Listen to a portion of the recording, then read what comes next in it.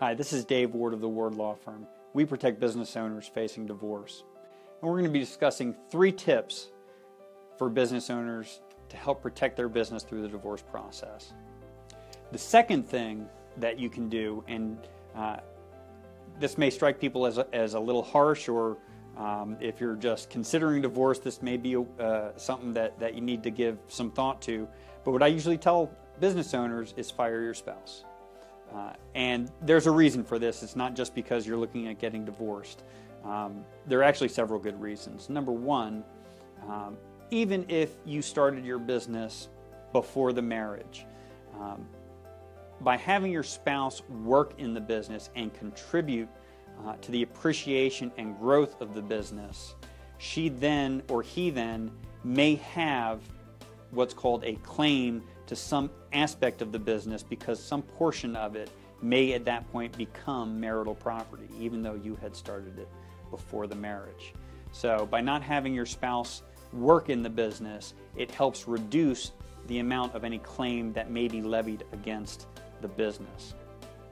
It's also important for 2 other reasons related to your business. Number one is preventing any sort of business sabotage from going on, whether that be by losing orders or moving money, not paying bills.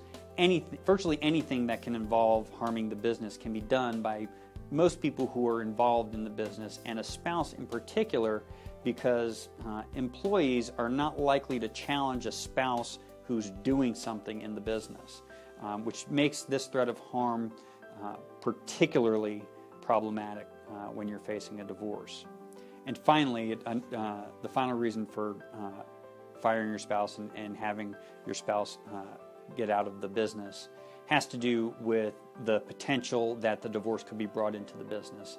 And that is something that can be catastrophic for a business, because it will start pitting employee against employee as one seems more loyal to you versus your spouse, and vice versa. And it can end up destroying the synergy that you've taken so much time and energy to build in your business. If you're interested in learning more, call the information below and we can set up a time to do a real case analysis for you.